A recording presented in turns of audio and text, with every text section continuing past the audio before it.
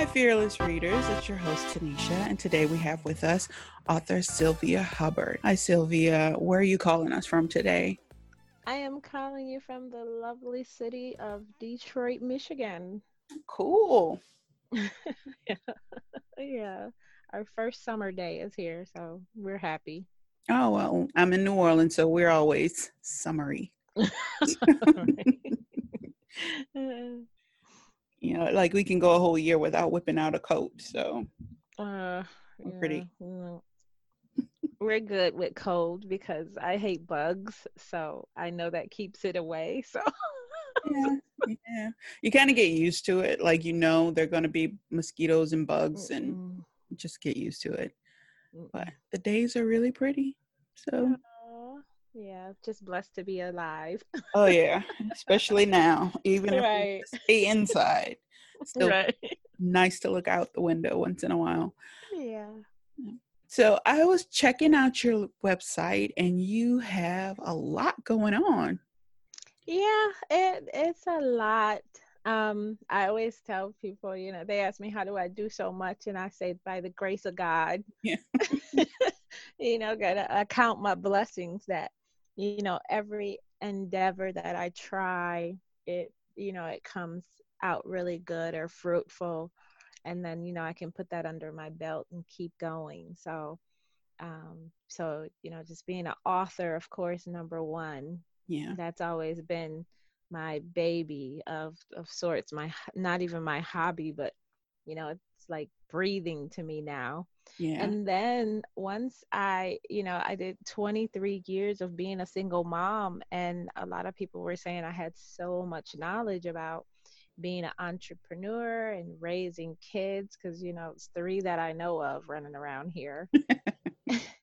And so, I decided to put that together, especially for creatives who are trying to get their dreams together and try to work on their dreams, but, try to raise productive, independent kids. Yeah. It is a challenge. It's every day, every second is a challenge. Yeah. I It- understand. so I just said, well, I'm going to concentrate on that and just becoming a speaker and encouraging parents, encouraging creatives, encouraging other writers and other women in general. Just, you can do this. You can have your cake and eat it too. And a lot of people will tell you you can't. Yeah. So yeah, and then I run also Motown Writers Network. So I created that almost the same time I published my book, my Good. first book. So I did that because it wasn't a lot of literary education around Detroit. That's when a Mhm. lot of creative companies were leaving the city. So it was publishing Predators out there. And I just wanted to find out the information, but then I realized other people did too. And I just started really sharing it, my resources with everyone freely. So we were helping writers get to their literary goals, but then we were connecting readers to Michigan authors. So Yeah. it became a large labor of love, Yeah. literally. Yeah. I understand. I understand. Believe me. Yeah. I So yeah. mean, it's great that you do all this stuff, especially in your city, because like I said, I'm in New Orleans and Mhm. we have one group that I'm aware of for Right, writers, but it's such a clicky thing. right. And if you're not in the clique, you really don't get any help. Yeah. So, And that's how I did feel, especially because I was a romance suspense author. So mhm, I kind of, and then I was Black and I was a woman. yeah, So I was in like a kind of nichey thing, especially back in 2000, where I wasn't literary fiction. I yeah, wasn't even woman's fiction. I wasn't contemporary, because I was suspense, so that pushed me out of contemporary, which I didn't know that. yeah. Yeah, So you it learn was quick like, when you start because it's like I thought it yeah. was a great book, but then you have to realize, wait, I have to put it in a certain category. Right. And then everybody else puts you in a certain category. Yeah, And it's like, really? I gotta face this too? yeah, I was like, I just wanna publish a book. I just wanna make publishing friends. And so that's kind of why I did create Motown Writers. And a lot of people do come to me like terrified.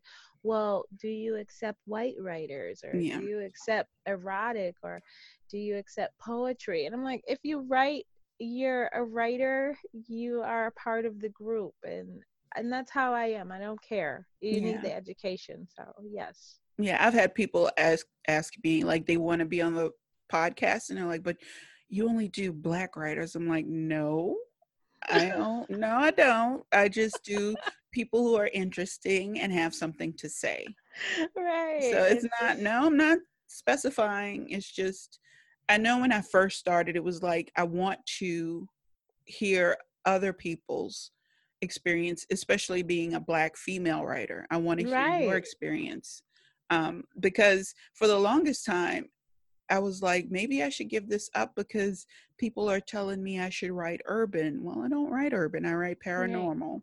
Right. That's what, oh my God. Yes. Tell me about it. Oh girl, don't get me started. Yeah, so I was like, I can't. And my thing is, they say write what you know. Well, I grew up watching fantasy and sci-fi and Right. horror, so that's where I'm comfortable. And of course, like teen romance comedies, because you have to do that when you're growing up, Right. kind of a thing. So that's where I live. I'm not an urban writer. It wouldn't even Right. seem right if I wrote it. I'm just, yeah, because then it was like people would read it and they're like, well, it's based in Detroit, so it's urban. Yeah. No, it's a suspense romance that's in Detroit. I Yeah. mean, just, I'm not saying, hey, ethnic things don't happen in it, but Yeah. this is not an iceberg slim romance. I'm just, Yes.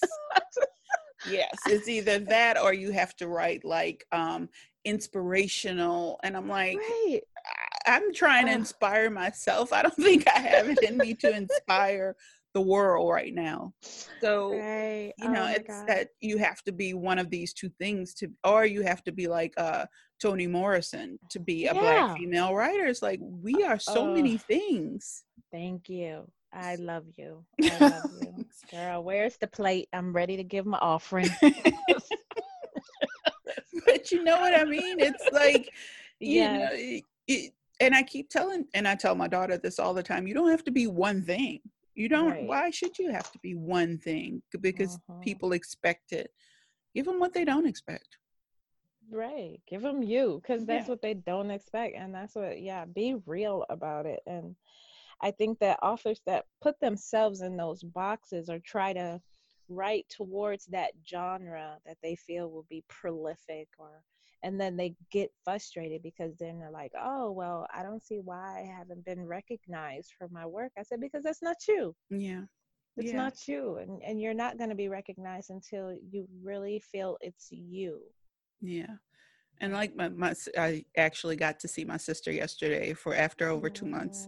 mm, So we were at her house and we were joking, and she was like, because we were like all spaced out in the backyard, and she was telling on a real good friend of hers stopped over, and they were like, we're gonna play a trivia game, and my sister's like, she can't play it. Tanisha can't play it. She's eliminated. And they were like, she's that good, and my sister's like, super smart, no street smarts whatsoever, but she can kill it in trivia. So I'm like, that's the person they're telling to write urban fiction. The one with right. no street smarts. The No. one who would be like, if somebody say, come in this alley, I'll be like, okay, what you Is it doing? books? Is it Yeah. books? Is it books? What you got? Let me see. So to tell somebody like me to write urban fiction, it's like, Yeah. it would be the Yeah. worst thing ever.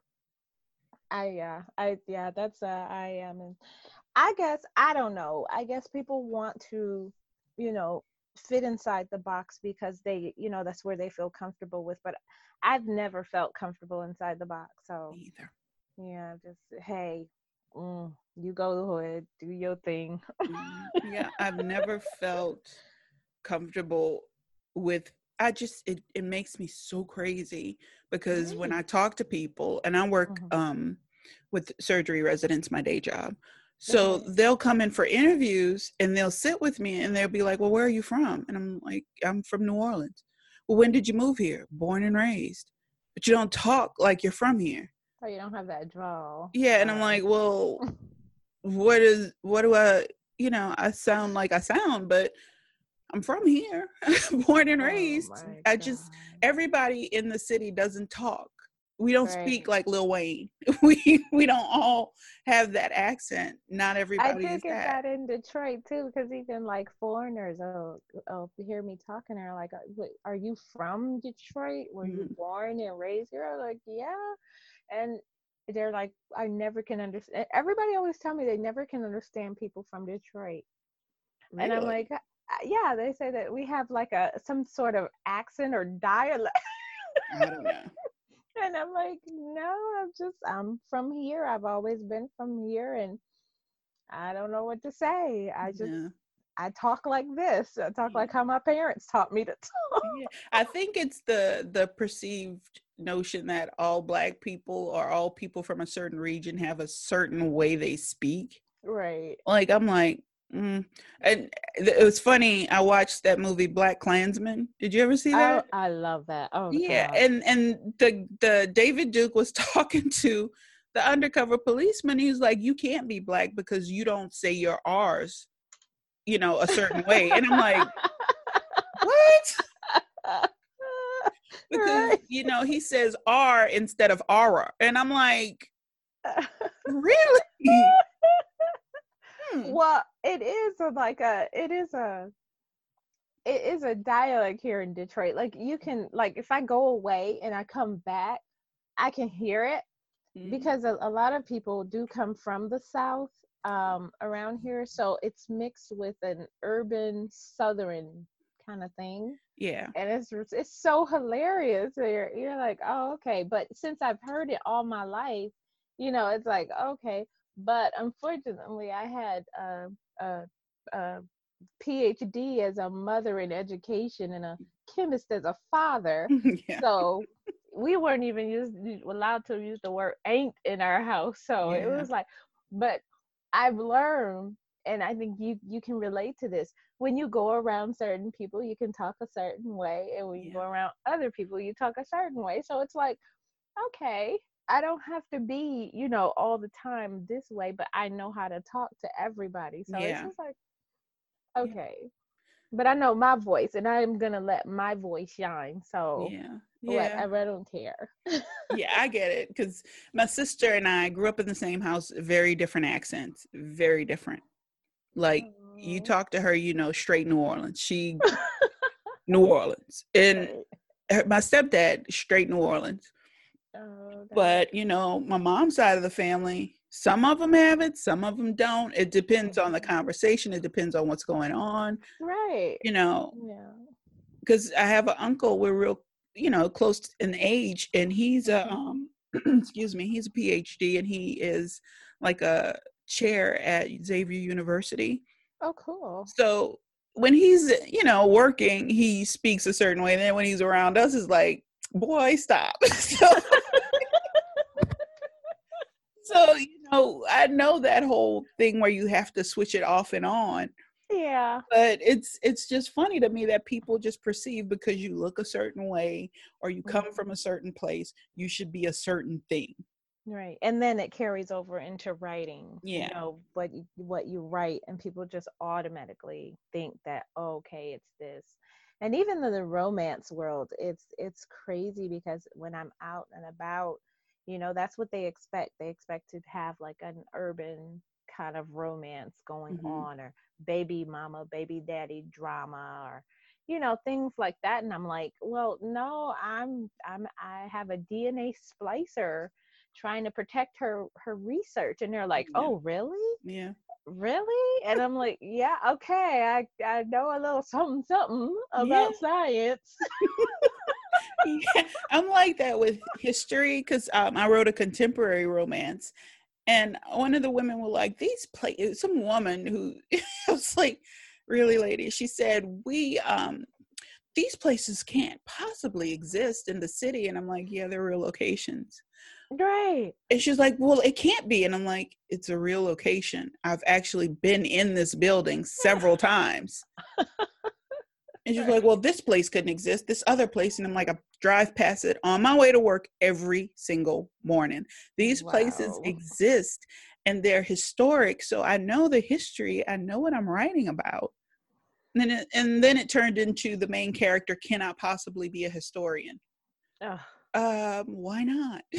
You know, it's just we aren't one thing. We don't write about one thing. Yeah. And And it's fun though. It is fun because then you're able to pull from, especially with me being romance suspense, I can pull from so many genres mhm. and wrap it together in a beautiful happily ever after, of course. But Yeah.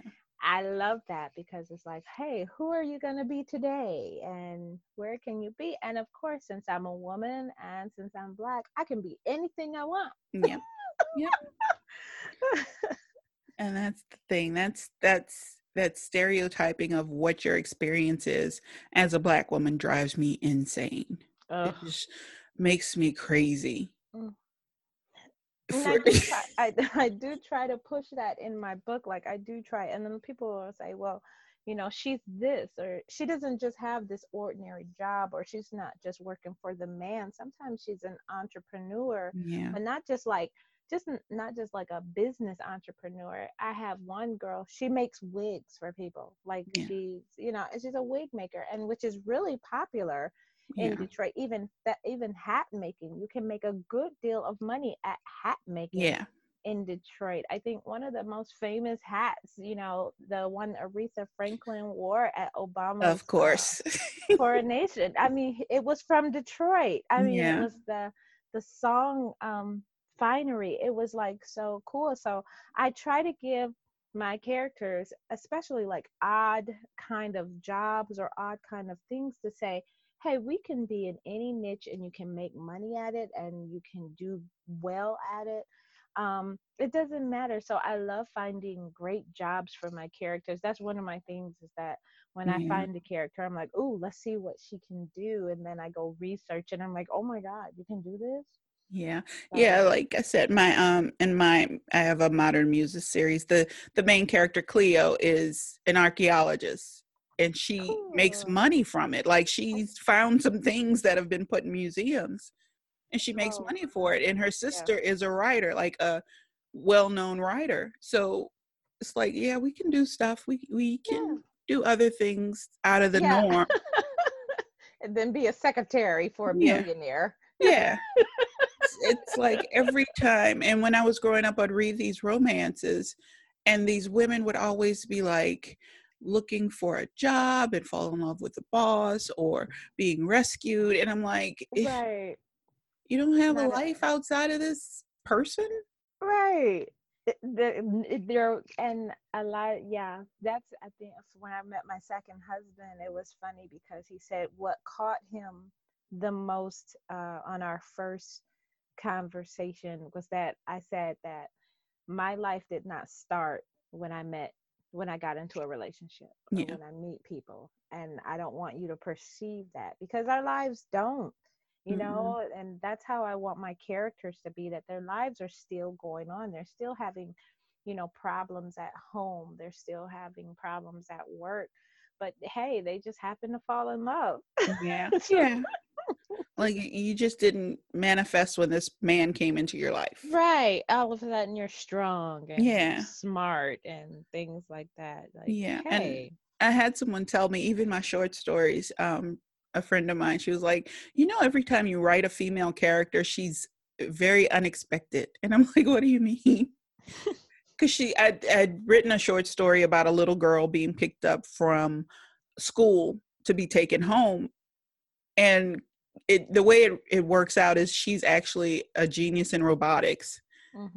And my friend was like, I wasn't expecting that. She was like, she's like 10. I was like, we have smart 10-year-olds, really smart ones. She Right. said, but you don't expect that. You don't expect the little girl who seems to be getting kidnapped to be her own hero. And I Right. said, well, sometimes they are their own heroes, Yeah. Sometimes I've heard stories of little girls getting away from kidnappers, real Right. life. So, it happens. And I like Yeah. that. I like that there's so many strong female characters coming out. Yeah. And I hope they keep going. I hope they don't give up. And if they're listening, I hope that, you may think that You know, even if it feels like nobody's reading it, it's gonna get read. It is Yeah. gonna get read because it's much needed. It is much needed in this world of telling little girls that you can do it, you can be it. So Yeah. And no offense against any other race, but I think little Black girls need to hear it more. yes, And it's yes. not just because it's just there's so many things stacked against you as a Black person in general, but to be a Hmm. Black female, it's like they cut you down before they even know you. Right. So if you have that buildup, and I try to instill this in my daughter, she's 16 now, but I try to tell her, do not let anybody devalue you Hmm. because of what they think. Their Yeah. opinion shouldn't matter because you know who you are. She's like, Yeah. okay, but it's going to take a while. I know it takes a while for that to sink Yeah, in. to sink in, and sometimes I just sit back and tell the Lord, could you just show her she's valuable? Yeah. Because, and a lot of times I would put, my daughter in situations where she could see me showing, how valuable I am, or how people actually coming and see, them seeing, that I'm a valuable human being, and I take that in stride, and you are from me. Yeah. So if whatever, you can't think bad things because you got everything that was good inside of me. That's how DNA works. It only pulls the good out. Yeah. Yeah, that's why I don't have a flat tummy anymore, or Yeah. I have dry skin because of you. Yeah. You got it all. So Yeah. it's I like just, I love showing my kids, like, hey, you need it. You got it already. So just use it. And I've always, like, even in my mother's speeches, when I go and talk all over, I'm often telling them, like, don't ever suppress your child's superpowers. And mm-mm. I say, every child believes they can do anything, and let them believe that. Don't take that away. Don't ever say no, you can't, or that's impossible, or stop that. I was like, let them believe, like, hey, if they want to be a fire truck, let them believe they can grow up and be a Be a fire fire truck. truck. Yeah. Why not? You never know. I wanted to be a cow, and look at me, I'm a mom. Wow. My mom didn't stop it. She said, go ahead, girl, be the best cow you want. And That's right. I grew up and became a mom. So, Yeah. hey.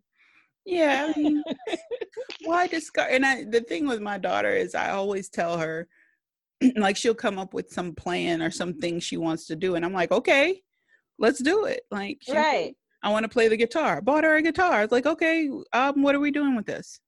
Right. Are we gonna practice, or it's just in her room right now? So I know. I got a violin and a flute.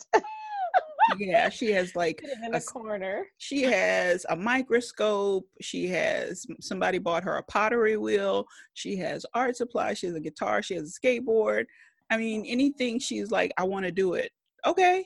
She said Right. at one point, I want to do makeup. My sister has a really good friend who works at Mac. They cleaned up for her, Oh my gosh. and it just sits there. Awesome. And it's like, what do you want to do? It just tell me, what is it you want to do, and we'll make it Yeah. happen. So, And you my know, daughter did compliment me on that. She said that was the best thing, is that, as she got out in the world and met other young women her age, and they would always ask, well, Maggie, everything you say you want to do, you jump into it and do it. And she says, well, I do have to thank my mom, because that's how we were. She said, whenever I went to my mom and said, hey, can you know anything about this, because I'm thinking about it. She said, you'd go all out, we'd go get books, we'd mhm. look at videos together, we'd figure something out. Hey, I didn't have the budget, but we was gonna figure something out. Yeah, yeah, Like, okay, let's go stop here, and we can get this at the resale store, and you can do this. And so it was, yeah, we would go figure it out, or be away or something. And because it's like, hey, this is a dream. I want to make sure that at no point do you feel suppressed by the world, because like you said, it's so many roadblocks, so many yeah, hurdles and hoops and loops that they put in front of you. I don't ever want my children to feel like you can't overcome them, because you yeah, can. It's just one little obstacle, step over it and keep it going. yeah.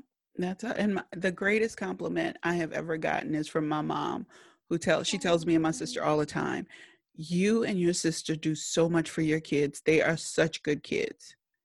They Oh, are so yeah. great. She's like, they're awesome. The biggest complaint I have about my daughter is she is messy. That is my biggest complaint. She's messy. Yeah, I do have that one. I have Yeah. that one. But I'm like, keep it in your room. I'm fine with it. But that's my Right. biggest complaint. And my mom was like, you do an awesome job. You make sure she never wants for anything, Mhm. and it's great. And my thing is, I like to teach by example. Mhm. So if I say, like I told her, I'm going to write a book, and my daughter looked at me, and then I said, okay, the book is done. And she was like, wait, you really did it? Mhm. Yes. Yes. Anything, if I put my mind to it and say, I'm going to do it, I'm going to do it. Just like if Right. she wants to do something, okay, let's do it. Let's go Right. for it. And I think that that's a big lesson, especially. And they used to say this a lot when we were young, practice what you preach. Mm-hmm. But then they forgot to also put in, but also what you teach. So you Yeah. have to practice what you preach, but also what you teach. So if you want them to go in that direction, you have to be a part of that direction. You have to show them this is how you do it. This is what you have to do. So you can't just sit up here and say, hey, read a book, and then they never see you pick up a book. Yeah. Or they say, hey, go out there and follow your dreams, but they never see you following your own dreams. Yeah. Children watch and learn by example. So we as parents, we as even just people, adults in society, we need to be out there living the message that we are giving out Yeah. at all times, because it's not just our children that need it, but every child, especially like you said, every little Black girl needs to see that it is somebody somewhere out there that is just like them, that is doing what their dream could possibly be. So Yeah. yeah, we are a testament to help our our future generation succeed. So we have to succeed. So Yeah. Yeah. And I tell my daughter all the time, it's not a problem when you don't get something right the first time. It's not an issue if you fail at something, as long as you keep trying. right. You have to Oh, keep trying. yeah, girl, trust me. I tell my kids all the time, I have no idea what I'm doing. I've never raised a 20, a 14-year-old, a 16-year-old. I don't know how to do this. And I mean, in our whole journey as a family, they've seen me fail. Like we've lost our house in a fire in 8 minutes. So we literally lost everything we owned in literally 8 minutes. Jeez. With 63 cents in my bank account, which they were aware of at the time. And Yeah. I was laid off, not getting any money coming in. And, they turned to me after the fire, like, okay, what do we do Oh, now? yeah. I get it. I And mean, so they have seen me fail. yeah. And So I they, think it's good to see that. yeah, yeah, It's good to see that, and it's good to see how you react to it. yeah. And see me own it. And that was my son said, he said the other day, it was like, you own stuff. When you make a mistake, you own it. When you accomplish something, you own it. He said that really shows a different perspective to, hey, I'm human. And you can sit up here and put me on a pedestal because I am a parent. I don't mind being the queen, but I'm not going to say I know everything. I'm still learning. I'm still a work in progress. God is still pushing me in the direction that I need to be going. But I'm gonna fall, but you're gonna see me get up every time. I'm gonna get up. Exactly. And my daughter has had to see like the struggle. When she was born, we lived with my parents, Hmm. my mom and my stepdad. And then when she was 2, or right before she turned 2, um, it was in a 3-bedroom house with 1 bathroom. My mom, my Hmm. stepdad, me and my daughter, Oh, my sister and her 2 kids, wow. all of us. And then when my sister moved out, like a few months later, Katrina hit. And it was like, oh, Oh. are you kidding me? Oh. And then, so she's seen us come back from losing all this stuff. And then we still lived with my mom for a while. And then I moved into this 2-bedroom, basically a shed. There were no hallways. It was just 4 rooms. We moved into that.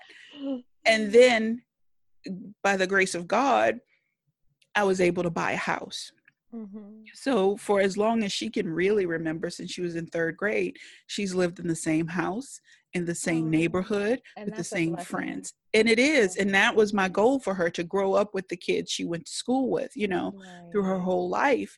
And it has been a struggle, and she knows it's been a struggle, but I'm also, when mommy says we're going to Disney World, we are going to Go. Disney World. So we've done that. But I Yeah. like her to see my smaller, what I consider the smaller accomplishments. Right. But When they I, should. They yeah, should know where they should know where they came from, and they should know how you got to this situation. I think especially in this generation, it's an unappreciation factor of, how we got to this point, how we got to this nice house, or how did we got to this nice neighborhood, how did we even get those shoes on your feet, everything. And it's not saying, hey, worship me because I did this. It's saying be grateful and appreciative, because at any moment we could be back where we were, yeah, you know and a lot of people come and tell me, well, Sylvia, all my kid want is this, and they want this, and they want this. And I was like, well, you're gonna have to make them realize what they really need. yeah, And you take away all those wants, yeah, they kind of say, hey, that light bulb in my room is really important. I'm yeah, gonna turn that light switch yeah, off because mama gonna come in here and take my light bulb. I don't care how you get your homework done. yeah, You left your light on all day. I had to pay that money, and I want my money back. yeah, yeah. You have no idea how often I'm yelling at my daughter, why are you leaving the kitchen light on? You are not in there. Oh, I've gone to the point, and people say I'm petty, but my kids learn like real fast. Every piece of food that you throw away, every time I had to go and talk to your teacher, you took time away from things I could have been doing for the household, or Yeah, for other people, or earning money. So yeah, I make sure I come back and be petty enough to say, oh, I guess since I had to go talk to your teacher for 2 hours, that's 2 hours of electricity that I could not funnel into this house. So let's turn off everything in your room, including your phone, and see how you deal with these 2 hours that I gotta make up for, yeah, And then they be like, but Mom, electricity don't have nothing to do with talking to my teacher. I said, yes, it does, because it took away time. I could have been making money for the electricity bill. yeah, So yes, that's how petty I will be. We will be petty. yeah. But I think, like I said, my daughter, she's messy, and forgetful. So like 12 o'clock in the afternoon, I'm looking, I'm like, why are all the lights on in the kitchen? There Uh, are 3 lights in the kitchen. Why are all of them on when uh, the sun is blazing outside? You don't mm, need these lights. So mm. she's gotten in the habit of turning it off now, because I'm good for going behind her. Go turn it off. But what I do like, and what I think shows that she respects what I do, is Mhm. my day job. If I have to work late, she'll make dinner. If I Aw, don't feel good, she'll make me dinner. yeah. It, like even in the morning, she'll make me a cup of coffee. And when my stomach's upset, my daughter makes the best. I don't know what it is. I don't know if it's the pound of butter, but even my mom, who's diabetic, she's like, when I'm sick, Cam makes me the best toast. And I'm like, yeah, it's like 2 pounds of butter on a piece of bread. So whatever that does, it just makes you feel better. Right. And when Yeah. I tell her I'm writing, she'll leave me alone. Right. And that's the best thing, is that when they come back and respect what you are doing, Yeah. that is that, you've actually done something as a parent to make them appreciate, like, hey, mom needs to do this to make the money, and the kid, like mine, what, because since we had, they were 5 years, the two older ones was 5 years older than the youngest one. So a lot of times, in the morning, if they know I had worked a 16-hour shift, They would get the baby ready in the morning, make sure she had all her stuff, got breakfast for her, in the afternoon, knowing I didn't have a car to go pick them up. They were responsible for making sure the baby got picked up from daycare, bring her home, get her snack together, situate her with her homework. So it was like, they helped me, get the house together. They did their chores without even asking, because it was like, I'm not a recorder. I don't keep pressing rewind. So when you come home, take your uniform off, put your shoes by the door, get your homework together. This is the same story every day. I'm not gonna repeat it every year Yeah. till you 18 years old. Yeah. So when they respect those little things, but then go the extra mile, when they wash their clothes, come get my clothes and wash them too, knowing that, I'm working all these hours to bring more money in the house. That's kind of nice when you come home and then see your clothes neatly, and at least they separate them in underwear, pajama, and clothing. Yeah. Well, Like, I draw the line at my daughter doing my laundry. I'm like, you can do your own. I'll do my laundry. You do your laundry. Well, they were really good about it. My kids they knew, like, I worked a lot of hours, and it was with multiple kids. You're kind of like, okay, I'm barely keeping the house together. So these little things kind of helped me with my day. So they were really good. All of them, even my son, because a lot of people would say, oh, even your son did your clothes. I was like, yeah, I mean, I washed his clothes. He could wash mine, but it was no problem across the board. He would take my clothes, the baby clothes, his sister clothes, and, go down there and do them all, because they understood, hey, this is, if you throw in a t-shirt and some underwear in a washer for a full load, I'm going to find out. That drives me so crazy. My daughter does that, and I'm like, and what drives me even more crazy, we have the hamper that's separated into whites, light colors, dark colors, and she'll go and wash one thing, and I'm like, this hamper is overflowing. Just not even touching. And you just didn't even bother to throw some more stuff in the washing machine. You could wash this one shirt you want to wear on Friday. I think the best thing I instituted in the house were things, we called it the community area or a community object. So if it was a community area, say like the living room or the kitchen, then everybody was in charge of making sure it stayed clean. A community object would be the scissors. You know how you never could find the scissors in the house? Yeah. So the scissors and the can opener, that was my pet peeve. If I'm looking for them, they should be in the exact same spot every time when they're not being used. And so, like, we had community objects, and like washing, like, all the towels, the sheets and everything, that was the community laundry basket. So everybody knew, hey, these things need to get done on a daily basis. Me as a busy parent, me trying to get out, and I did speaking events, I would hold seminars, I would do conferences. And sometimes the kids, if I had 2 days off and I would plan my conference in those 2 days, they knew, the house was packed with food. You stay in there and you make sure nothing happens to the house while I'm gone, because I'm going to be doing this. But they took care of it, because when I come back home, and people be like, I know you're coming home to a big old mess. No, I'm not, because I didn't make a mess. I didn't throw them clothes in those toys on the floor or anything like that. That is not my job. I'm your mama, not your maid. Exactly. So if I come home, I shouldn't be smelling feet and butt in my house. This is the only place I can go. This is my sanctuary. You can go to your granddaddies, you can go to your friends, you can go to your aunts and everything. That can be your sanctuary, but this is the only place I can go.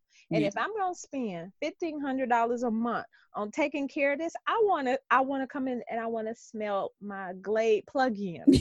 Not your shoes. I get it. Because, like I said, my sister has 4 sons and a husband who works construction. Oh my God. And she's like, I feel like I'm always doing laundry. And I'm like, well, And the boys play sports, so there's always Oh, equipment all over the place. And oh, she's like, if they don't pick it up, I'm not doing it. I'm not. There are 2 rooms in her house that she completely closes off to the kids. Her bedroom, even though they ease in there. But right, she's a real estate agent. She has an office. They can't come and just be in her office. right. She's like, there's a game room. There's an entire game room. Get away. So I hats off to her, because I would be losing my mind half the time. Oh, good Lord, I no. Because would be. I realized when my son became a teenager, when I walked in the door, and girl, I thought I walked into a boys' locker room because it smelled. I was like, what is this smell? Why is, girl, I was cleaning up, wiping down. I couldn't get the smell out the front room. And I realized it was his football equipment in the closet. The closet was closed. It was Doesn't matter. permeating the entire front of the house. Yeah. Oh no. Yeah. I just One of I my was like, you nephews don't is like not allowed to take his shoes off, and my sister's like, I don't know what's wrong with him. I don't know. But girl, I started throwing satchels of potpourri and spraying peppermint. Girl, I threw a whole thing of tea bags in the closet to soak it up. Girl, I opened up an entire thing, a huge Sam's Club bag of baking powder, oh my, baking soda, because I was like, "Ooh, we gotta soak this up because Jesus needs to come in here and pray." I'm about to call the exorcist priest because that's an entity yeah, it's teenage on boys. your clothes. Teenage boys, sometimes they get to you. You're like, oh, what is that? Oh my God. And the thing that gets me is they don't smell it. Right, that fresh testosterone ain't no joke. Like it's, oh Jesus. They do not smell that. Right. Hey, I shouldn't smell you before you come into the room. Yeah. I It's should like, what is that? be Well, around the corner and be like, "How you know I'm here? I can smell you." coming. But that's a good thing about my daughter. She is very clean, but like I said, stuff Mess. everywhere. Mess. Well, you know what? My daughter did grow up. The oldest one Mm, did, and I'm not saying as a writer, I'm gonna say I am no Carol Brady when mm-mm. it comes to housework. I know how to maintain cleanliness, Yeah. but I am not like, oh, I'm doing on the baseboards every weekend or vacuuming every day or something like that. But my oldest one, I mean, I swear you couldn't even walk through her room. She kept it, like you said, she keeps it in her room. Yeah. Every once in a while there'll be like something sticking out from under the door. You just push it back. But like she did grow out of it once she got her own apartment Yeah. and she realized she couldn't walk through her own. She had a little efficiency apartment. Oh yeah. So it's kind of little a closet where she could just put a twin bed. She had a little sink, like it was a kitchenette Oh wow. But and a little love seat on the side. And that was her efficiency. And she realized, like, she got tired of coming home and just junk being everywhere. And I came one day and it was all clean, and she was like, yeah, I got tired of just stepping on things. I was like, oh my goodness, it's look at there. I know she's gonna grow out of it. I'm thinking she's gonna grow out of it when she has to share a dorm room. Oh yeah. I'm thinking that's gonna be the change. But yeah, she like I don't even go into her bathroom or her bedroom. Ugh. And every time my mom comes over, she she goes into a bathroom, but before she does, she puts her hand on the knob and she's like, please don't let me start yelling. I know you gotta pray every time you walk in. Yeah, she'll start. And I don't even go into my daughter's bedroom because every time I do, I just get so mad. And I'm like, Right. I'm not coming in here. I just I know. can't. I I can't know. do it. I, So she'll grow I out of just, it. yeah, she will. She'll see. If not, you can say, I did say something. This is not me. This is you. But I will give her this. When I had to go through when she turned 13, Mm-hmm. right when she started high school, no, when she was in 8th grade, I was diagnosed with cancer. So Oh. I went through chemo, and radiation and like 6 or 7 surgeries. Mm-hmm. At the same time, I was writing a book and graduating college. Wow. I didn't have to worry about anything in the house. I didn't have to worry about anything with her schoolwork. I didn't have to worry about anything. And that shows a good mommy. That shows that that was a good mommy pouring into her from earlier. Yeah. And a lot of people don't realize that doesn't just come naturally or easily. You have to be pouring into that child, like, from the time they come out of you. Like, every day is a learning moment. Every day is a teaching moment. Every day is a correction moment of saying, hey, this behavior is cute now, but it's not cute when it's 12 or 14. You always have to be thinking that, this behavior is not gonna be cute. They cuss at you when they 2. Hey, it's cute, everybody laugh. But when they cuss at you at 13 and you wonder why, like, oh, why are you gonna talk to me like that? It's not cute. And I'm not trying to go to jail for you. I will hide your body and put a missing report out. Not cute. Because it's not cute. After they turn 10, once their feet start stinking, that's when it's not cute anymore. When you don't want to smell their feet anymore, that's when you know they grow up. Yeah, when you're looking at them like, ugh. When they breath starts stinking, when they start, you're like, okay, I know this person is going to grow up, and I need to start instilling things in them that not only, even not for respect for you, but just making sure that they stay alive, because you would rather be the one that correct your child, not the penitentiary center. Yeah. You don't want the world to correct your child. You correct your child. And that's what I found, like, it has been a joy. When you're going through it, you like, Jesus, this boy is joining you soon, because he is not going to make it to his next birthday. But then 10 years later, you both can sit back and say that, yeah, we did go through that.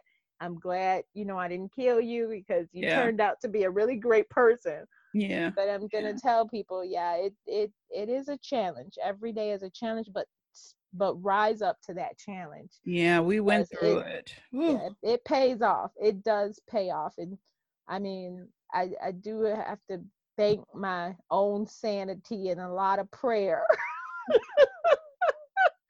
That I always say I play crazy to win. Yeah. So you wanna put the game out of crazy. Oh, you just got my goat. Like, I can sit here all day. I mean, all day. I'm lucky that I was a single parent. My daughter's father died before she was even born. So I have always been mommy. It's been mommy. But my sister and my brother-in-law, family will come in when I'm like, I can't, I'm a killer. They'll come in. But every year on my daughter's birthday, she was a handful. First pre-K through second grade, she was like awful. Like, we would get calls from the school daily because she said something that was awful. Right. And every year on her birthday, since she's turned like 12, my sister will be like, I'm so proud of her, and she's really changed. You remember when she told her Miss Caroline's tree off the wall? And I'm like, don't tell that story ever again. Oh God, don't remind me. Yeah, but I think it's funny. My daughter is like, why does she keep bringing it up? It's like, because it's a testament of how far you've come. Right. And you want to remember that. Yeah. Because you don't want to go back to it. I got that call, and my sister was laughing at the time. She's like, I took care of it. But like, she tore down a woman's tree. I'm like, wait, what? Because in pre-K, they have the like behavior stuff. Yeah. And her teacher's was an apple tree, and whenever you behaved, you had to pull your apple from the top of the tree and drop it down. And the worse you got, if it was on the ground, that means you were horrible for that day. And her teacher said, Cameron, drop your apple, and she tore down the whole tree. It's like, no. If I'm going down, I'm taking everybody with me. Everybody with me. So my sister brings that up all the time. She's like, she was so bad. Oh my gosh, yeah. But Yeah, she has her moments. She's 16. They're dramatic. it's gonna get better. It is. It's getting better already. But That's good. but I do appreciate the fact that she respects everything I do and try to do. Mm-hmm. So And like that's when important. she tells her teachers, "My mom's a writer." Like she's so No. proud. My mom's a writer. You should read her books. My mom's a writer. You should read her books to everybody. So, but she hasn't read them. Thank God. I don't think I could take it if she read my books. I don't think my kids ever, my daughter, my oldest one, she read a couple of them when she got, I think she was like 17, 18. Mm-hmm. And she had read a couple of them. Um, and then that was it. She knew what I wrote, but they were always there. Like, since of course I didn't have anybody to babysit, I would take them with me to book signings and stuff like that. So they have always been around, like, the kind of books I wrote, but they've never really like, hey, why do you write this or anything like that. Yeah. It has been books where where I do we'll talk like I do talk it out, or I'll sit with them, and they a lot of times once they got older, I would ask them about, okay, if you had this situation, how would you react to it, just to see what their thoughts were Yeah. about it and everything. Or like if I had kids in the story, and I'd be like, well, your mom is dating this guy and he has this certain situation is happening. How do you feel about it? To kind of get a real take on, okay, how would the kids react in the story? Yeah. Because a lot of people don't do that. I Mm-mm. realize, they'll put kids in the story just as an emotional factor, but they never really have the kids take on the situation the female protagonist is in. Yeah. So I would often ask them that. But it was one story that I knew that I was publishing, that was going to, like, people, once I started doing interviews, and a lot of times my kids are present when I'm doing interviews. When they were little, they would be present and they would listen to me, Mm-hmm. listen to how I came up with the story and things like that. So it was one story I did write, and it was about a man. He was going through the fact that his father just hated him, hated the fact that he was born, the fact that this child was in my life, and no matter what he did, he could never please his father. And I kind of addressed the fact of how a lot of single moms, we raise these children, but we're still angry at the father. Yeah. We're still angry, and we take it out on the children. And that's what he was. The father was literally angry at the son because of the mother, because he felt deceived. He felt this woman betrayed him, blah blah blah. And so everything just funneled down to the son. And it took a little bit of myself as well. I had to come to a realization of something I had went through when I was having my son. Yeah. And literally I hated him when I got pregnant with him. I hated the fact that he was a boy. I hated the fact that I'd have to love a man and give myself to another man to use me again, to not appreciate me again. And I told this story, and I before I told him we were going on an interview together, I sat down with him and I told him that story. I told him, I Yeah. said, when I found out I was pregnant with you and you were a boy, I pray every day the good Lord would just come and take you away, just take you away. And every day I felt that I could not be a mommy to you. I did not want to be a mommy to you. Yeah. And he sat there and he listened to me. And I said, uh, I was 6 months pregnant. I had not gained any weight. And they were worried. They ran all these tests.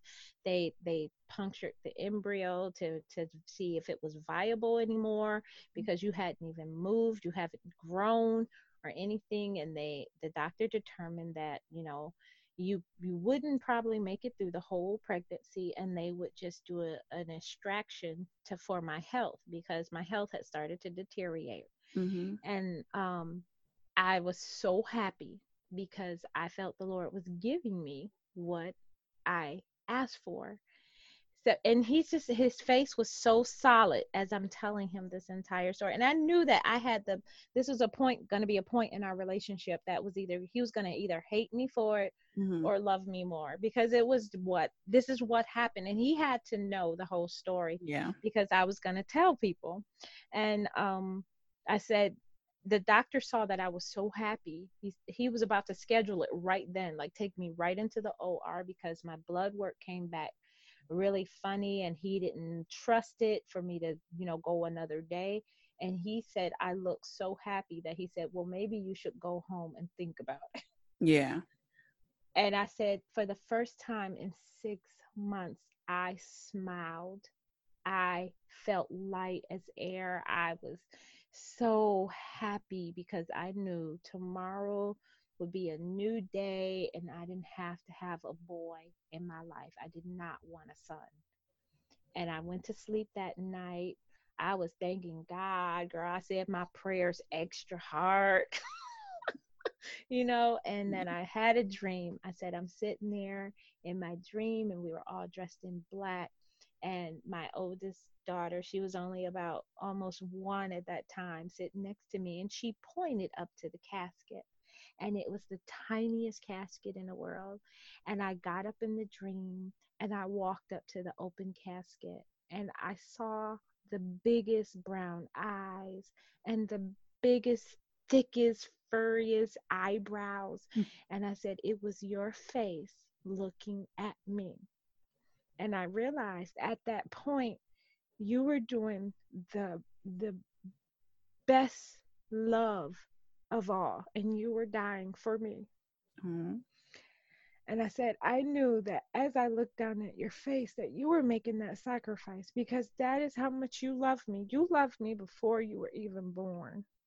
And then God showed me that. And I said, I woke up, I threw up all over the place, and I just pray for God, if I could just see you, if I could just hold you and tell you how sorry that my hate killed you, Mm-hmm. I would be, I would, I would just thank him for that, just that moment, just to see you take one breath of air and be able to hear, I'm sorry. And I didn't go to the operation. They tried to get me in. They even called my dad. They were like, she's got to come. I wouldn't come. Yeah. I told my dad, I don't care if I die, then I just die, because I deserve what I get for what I did to him. And I just was so scared. But at the 7th month, and I weighed myself because I was so scared, I had gained over 30 pounds in a whole month. Yes. And then the next month, like the next 3 weeks, I had gained like 20 more pounds and everything. I just kept gaining weight all the time, but he still wasn't moving. Nothing was moving. And I finally went to the doctor because I was so scared. I would like hit my belly like to see, okay, is he gonna move? Yeah. He would not move. And I was so scared. And they said they could feel a faint heartbeat. And he was like, are you sure you want to go through with this? Are you sure? And I was like, I'm going to go all the way to the end, because they was like, we can get him out now and see his vitals and everything. I was like, no, I'm going all the way. Yeah. He's going to come out when he's ready to come out. And when it happened, and it was so fast, like the first contraction shot him halfway out my body. Oh, wow.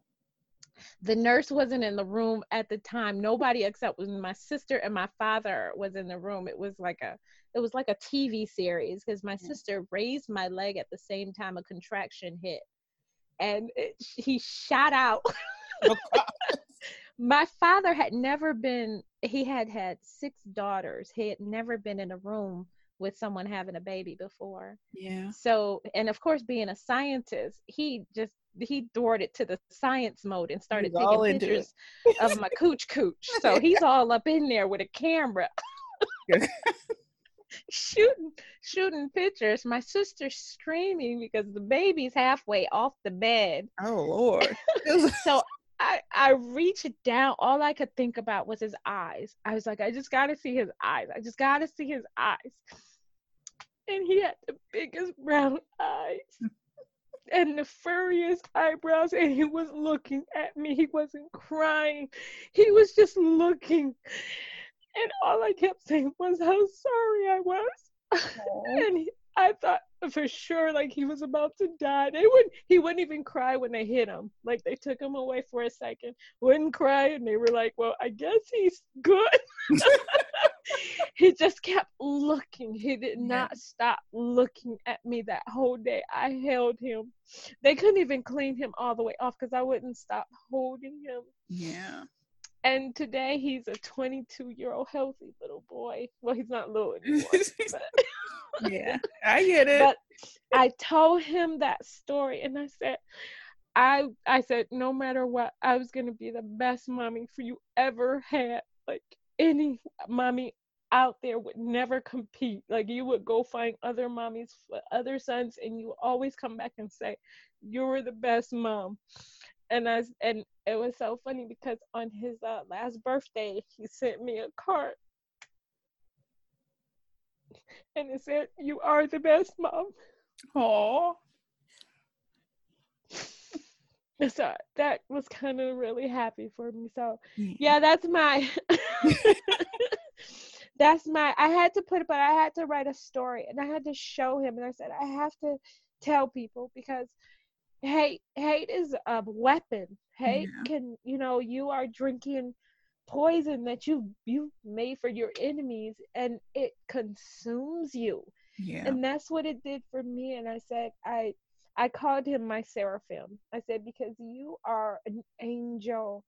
You are you are my right hand angel. You led me back to where I needed to be with love.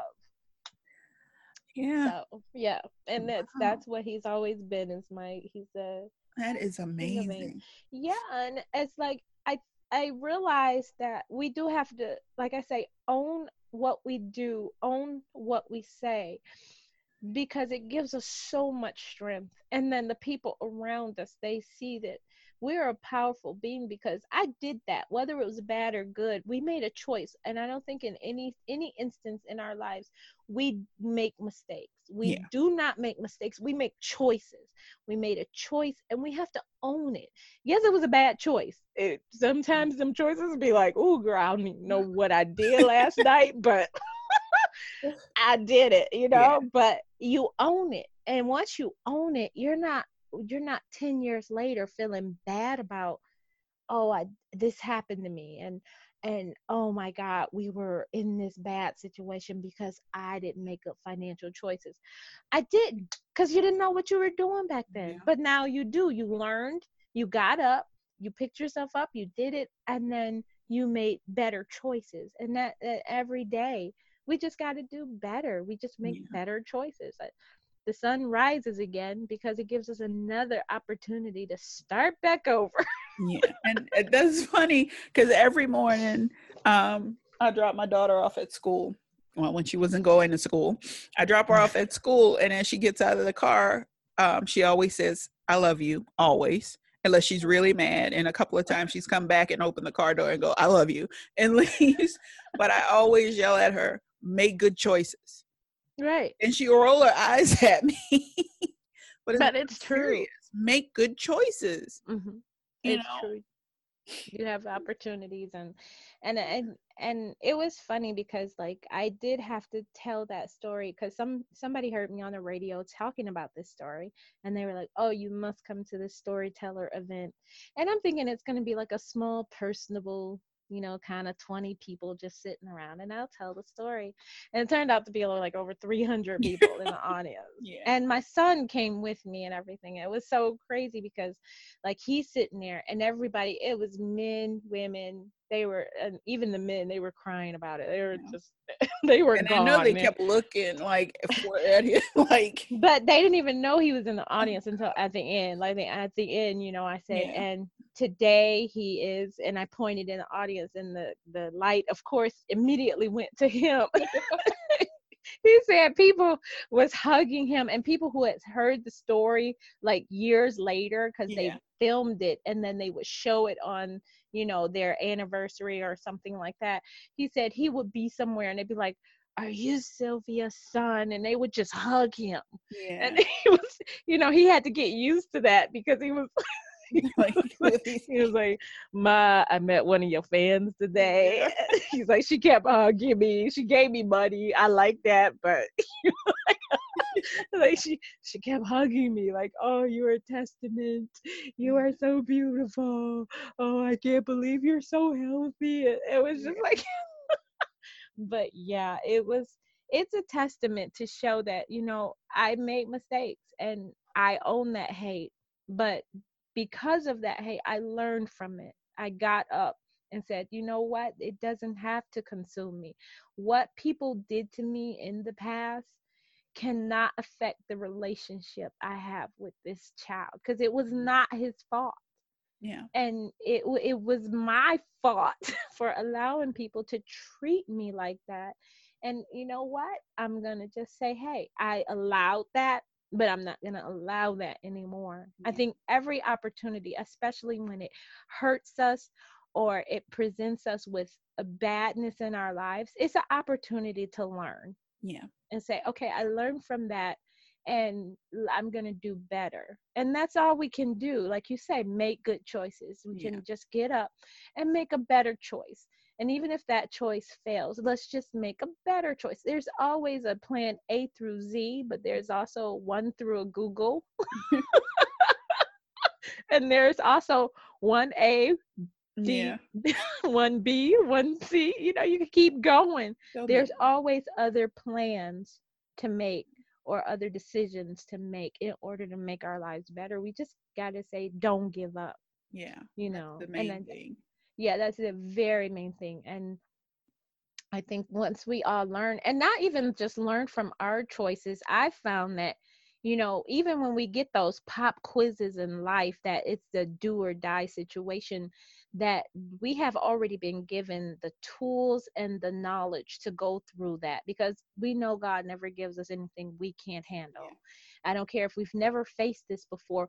We've had an opportunity in life, in our past life, to learn how to do or go through this storm. Yeah. And I think that not only just going from what mistakes we make or things that we learn, but also going out and helping others and learning from their mistakes also helps us with those pop quizzes that come up in life. Because if you see somebody in a bad situation and you have an opportunity to help them or do something for them, then do it, because then you can learn to say, hey, okay, I'm not gonna make that choice because she really effed up her life. Yeah. I'm gonna learn from this. I'm gonna help her as much as I can. But if that choice ever comes up and presents itself to me, I can be like, you know what? Not today, Satan.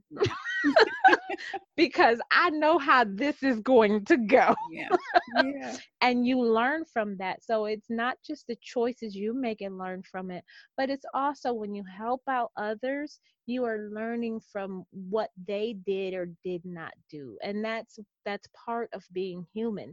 It's not just about you, it's about what everybody else around you does. Yeah. Yeah. And that's a major point. And I try to teach that to my daughter. Watch who you surround yourself with. Right. Watch the people around you. Mm-hmm. But she's 16. I love how you say that. But I've always told my kids, I said, if you find yourself, and I got that from Steve Harvey, if you find yourself the smartest person in the bunch, that means you need smarter friends. Yeah. I said, you should always be challenged by the people around you, not to envy them, but to learn from them and become a better you. Yeah. But if you find yourself like, if you wake up one day or you just standing around talking to them, I said, if the word knucklehead comes to your vocabulary when you want to address them, I said, you need to get rid of that person, because they will pull you down to their level and beat you with experience. Yeah. Yeah. I find myself, and I'll tell, like, I'm such an introvert, but I'll go and hang out with people to see, I'm trying to be social. I'm trying to do this. I'm trying to do that. And I've come back several times and other people will say, well, how was it? And I'm like, I think I got dumber hanging with these people. Right. I can't do this. A sickness. Like, you're like, oh, like, how have you functioned so far in life as How do you, A functioning illiterate. and my thing is, how are you in the world? How Right. how do you exist in the Right. world? I just so I'm like, I can't with this. I can't. Right. Yeah, I realized that about myself too. Like I can only take, because I unfortunately, as a fiction author, and I deal so much in fiction, in my head. Mhm. In my real life, I have to be honest. Yeah. I cannot put on a facade. I can't pretend, I like you in any I will be respectful. I will Yes. be respectful, but I can't sit up here and say, "Oh yeah, girl, your hair look good." Mm-mm. No, No, I get told at work all the time, every job I've ever had, whenever we have a meeting. I had a coworker, he said he would sit across from me just to watch my face. right, because He you said, can't hide it. yeah, he's like, you're not saying anything, but your face is talking a whole lot. And right, because you can't, I can't believe that rolled out of your mouth. yeah, it's Like, like, no, you don't say that. no, no. But he said I would always pick the chair directly across from you, Oh my because God. even with your head Mhm. down, I could see your expression. Yeah.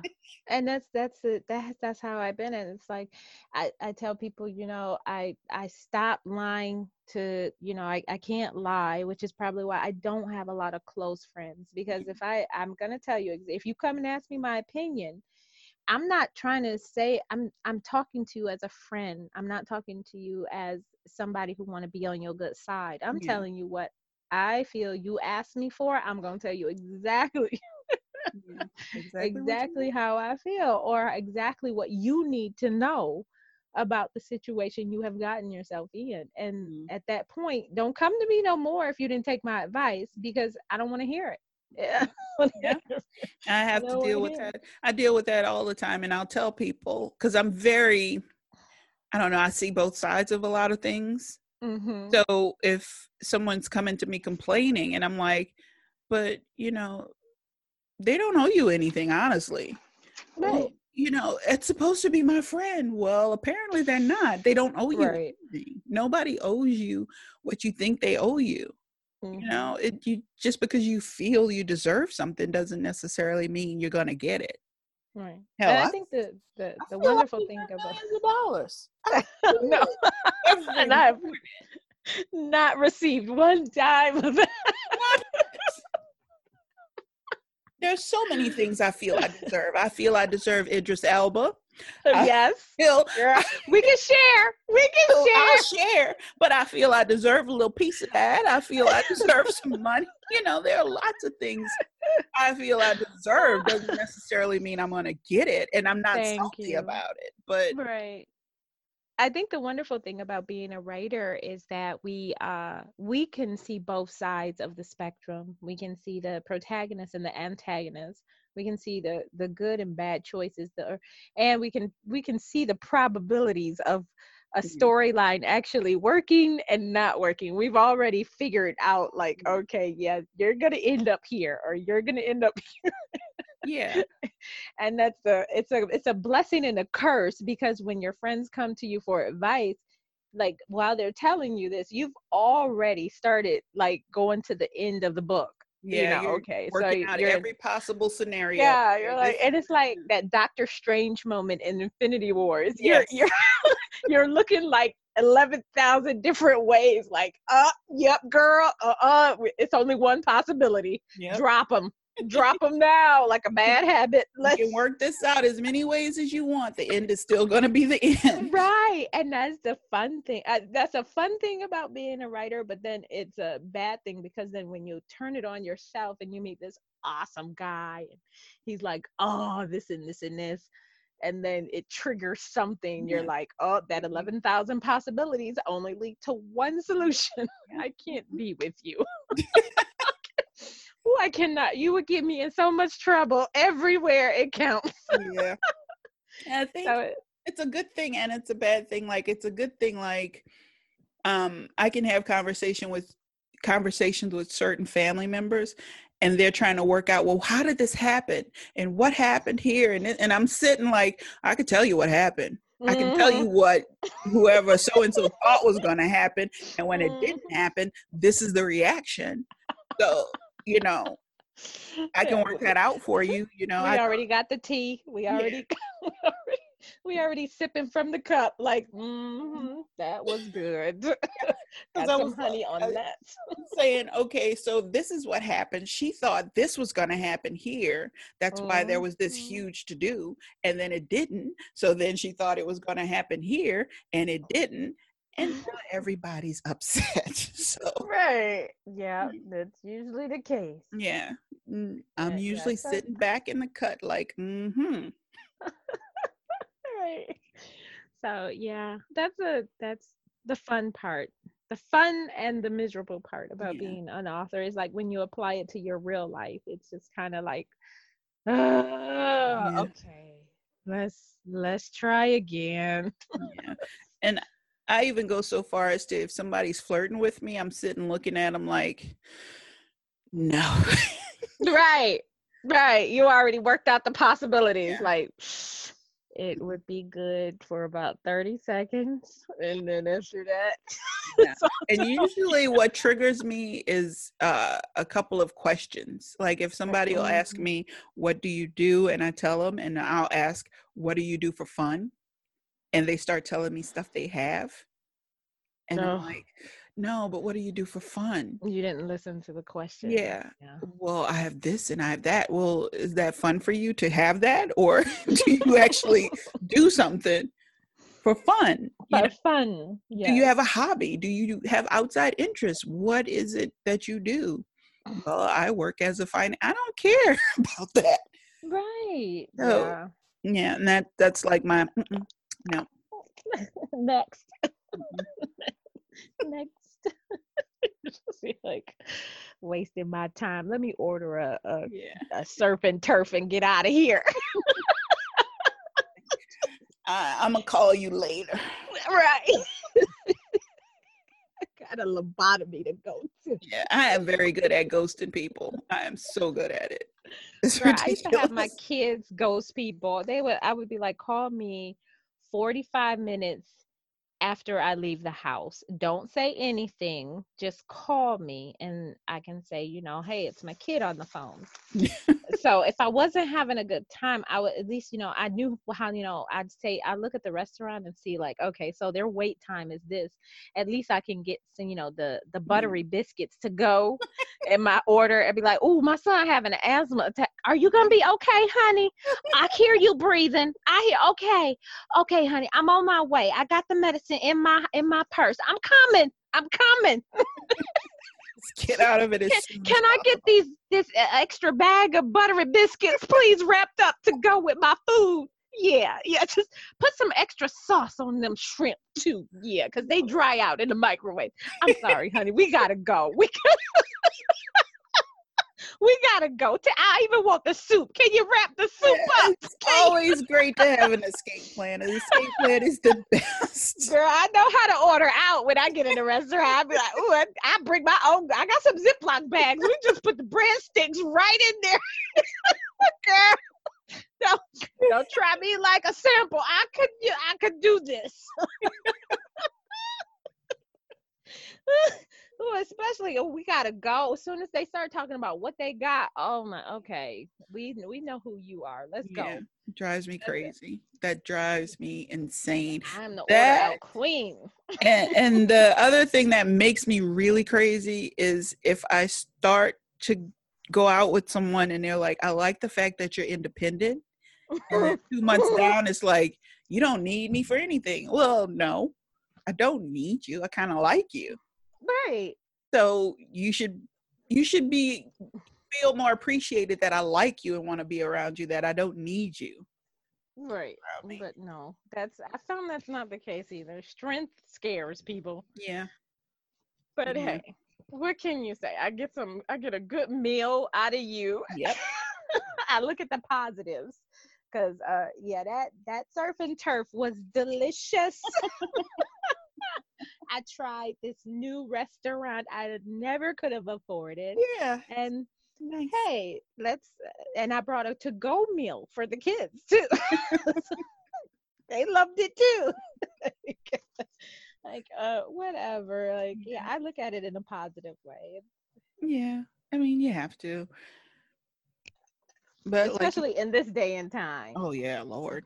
Oh, And and I was gonna say, and one thing I will like not see you anymore if you just don't have health insurance. oh no. I can't do that no more. I can't No. take them chances. Nope. No, no, They'd be no. like, I don't need health insurance. What you mean you don't need health insurance? Have you ever got an emergency bill? An Ew. ambulance ride bill? God. Alone? No, No, a no. test, A swab. I'm about to tell something that's just frightening right now. I got my bill from my doctor from the beginning of this year until April 30th. They have already spent $57,000 treating Ugh, 50 and I'm like, if I did not have insurance, I know. good I Lord. know. I can't. I don't see why. And I'm going towards 50 right now. And like when I was out there in my 40s, and I would, I'm like, okay, so I need to date older men and stuff like that. And I'm thinking, okay, they should be responsible enough, because I wanted to date somebody who was responsible, who was stable, because I had a house, I had a car, my kids were almost grown up. I had a 401, I had stocks and bonds. And so Yeah. I'm just like, okay, let me go find a grown up. I go find a grown up just like me. Yeah. And girl, I'm going around and these men like, oh yeah, I don't have health insurance. Oh, I gotta go. Just being around you, you ain't even had your booster shot. So I gotta shoot, you might be carrying shingles. Shoot. And Where is a Uber at that's the this? funny You thing. don't even gotta take me home. Yeah, I'm Ooh. close to 50 myself, and my mom has been telling me since I was in my 30s, you need an older man. You are not built for younger men. They Right. I cannot don't got the handle you. girl, I don't got the time, and I don't got the energy anymore to deal like you'd be like, oh, I want a nice, young, fine. Nope. Don't be they'll tell me something. Let's go another time. No, I want to go to sleep. That's No, what not just, I'm like, okay, he's pretty to look at, but no. right. I'll look I at you from can't. over here. Yep. It's just I look at the menu. I don't need to order. I No, don't need to not at order. all. Not at all. I learned, but like I was going out and I was meeting these men making good money, and you're gonna say you cannot keep your phone on. You Yeah. cannot put money. You can go get 420, but you don't have a 401. There's something wrong with that, and you will be retiring. You know that in like 15 years. You don't come to that. That should scare you that you have nothing put away. Nothing. Like, who are you depending on? Because you ain't depending on me. Because Nope. once I decide to retire, and you be like, hey, we going on trips now? No, I'm going on trips. You gotta work. No. you working. See, I want the relationship a coworker of mine had. She got to retire early. Her husband was a little bit older, and he retired. And he was like telling her for a year, retire, retire, retire. Soon as she retired, they started going on. They always traveled, but now she was free to do whatever. And I called her, Right. how you liking it? She's like, I love it. We went here, we're doing this, we're going here. Like, oh, awesome. That's what I want. Yes, that's what I have aspired to, girl. And like when I got married again, it was so nice to be able to show up. Just show up. Like, things are done and it's going to be taken care of, and you just show up. Like, Yeah. Okay, your income is optional. Yeah. That's the best. That's the best. If you want to help out, you can help out. Oh God, you had me at hello.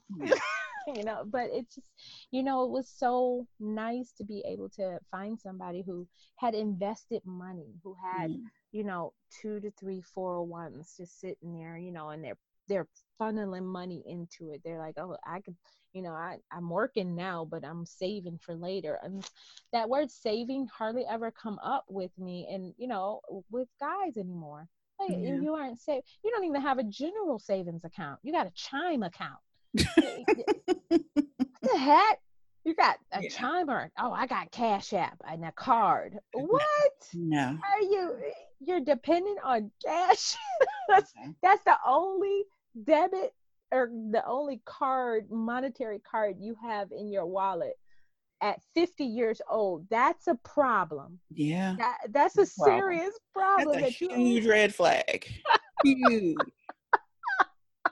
So and I'm not saying, yeah, okay, you gotta have the Bentley, you gotta have the Mm-mm. mansion. No, you just gotta be able to take care of yourself, because as I reach 40 and I'm getting all my kids out the house, I'm not trying to get another kid. I'm not trying Exactly. to take care of nobody. I want somebody to kind of like spoil me, love me, and Yeah. just be okay. Like, hey, okay, we got this together. Hey, I'm like a cherry on top of your sundae. I make everything just better. You was okay, but now I make it better. Yes. Okay. I feel And that. I feel that. I do. so, Because when men find out, like if a man finds out I have my own car, my own house, and they're like, you have your own car, it's your car, you're paying for it. Yeah. mhm. It's your I ain't house. leasing it. I'm Yeah. owning this sucker. I'm not renting it. It's Yeah. mine. It's in I my don't, name. yeah, the house is in my name. The car is in my name. All these bills are mine. Right. Right. So, and they hear that, and to me, you can kind of see in their head the light bulb go off like, oh, free room and board. No, no, no, no. Oh, yes, No, no, no. girl. The only Mm-mm. person who gets free room and board is my child.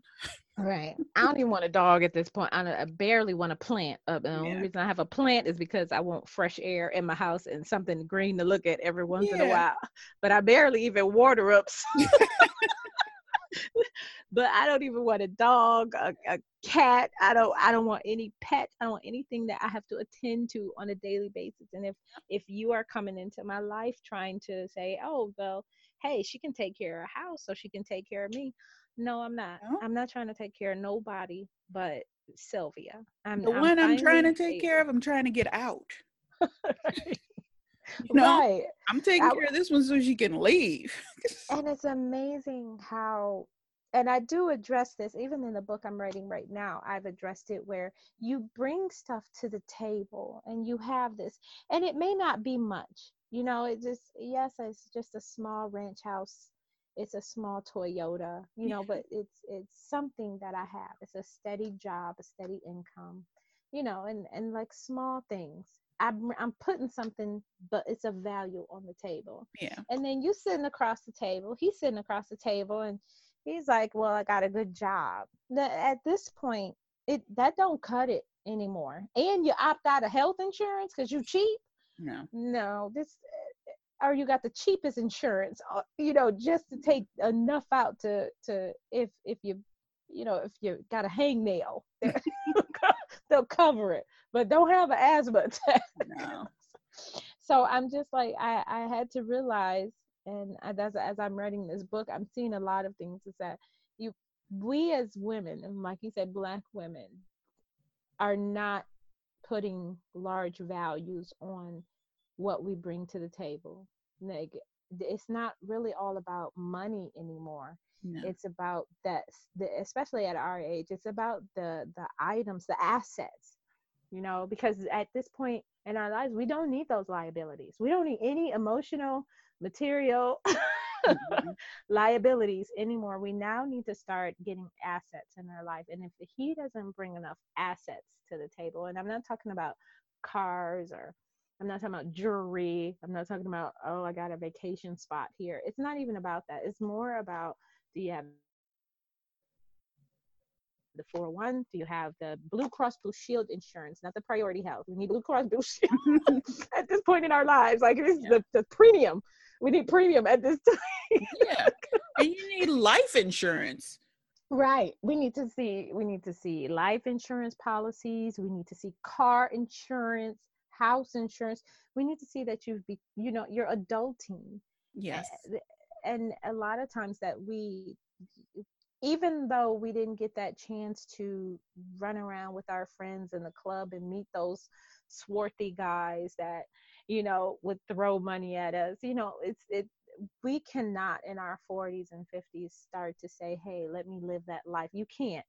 It Mm-mm. passed you by, and you need to get serious about finding someone who either equals you or makes you into a better person or Yeah. makes your life better, because at this point we can't go down no more. We can't.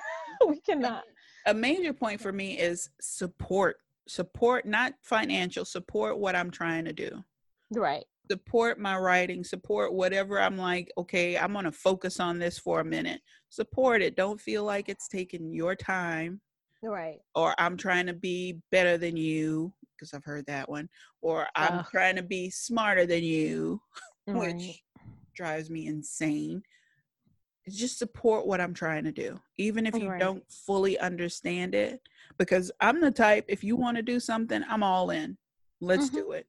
As long Right. as it makes financial sense and you're not overexerting yourself or putting yourself in debt, I'm all for it. Right. I want Right. that same level of support.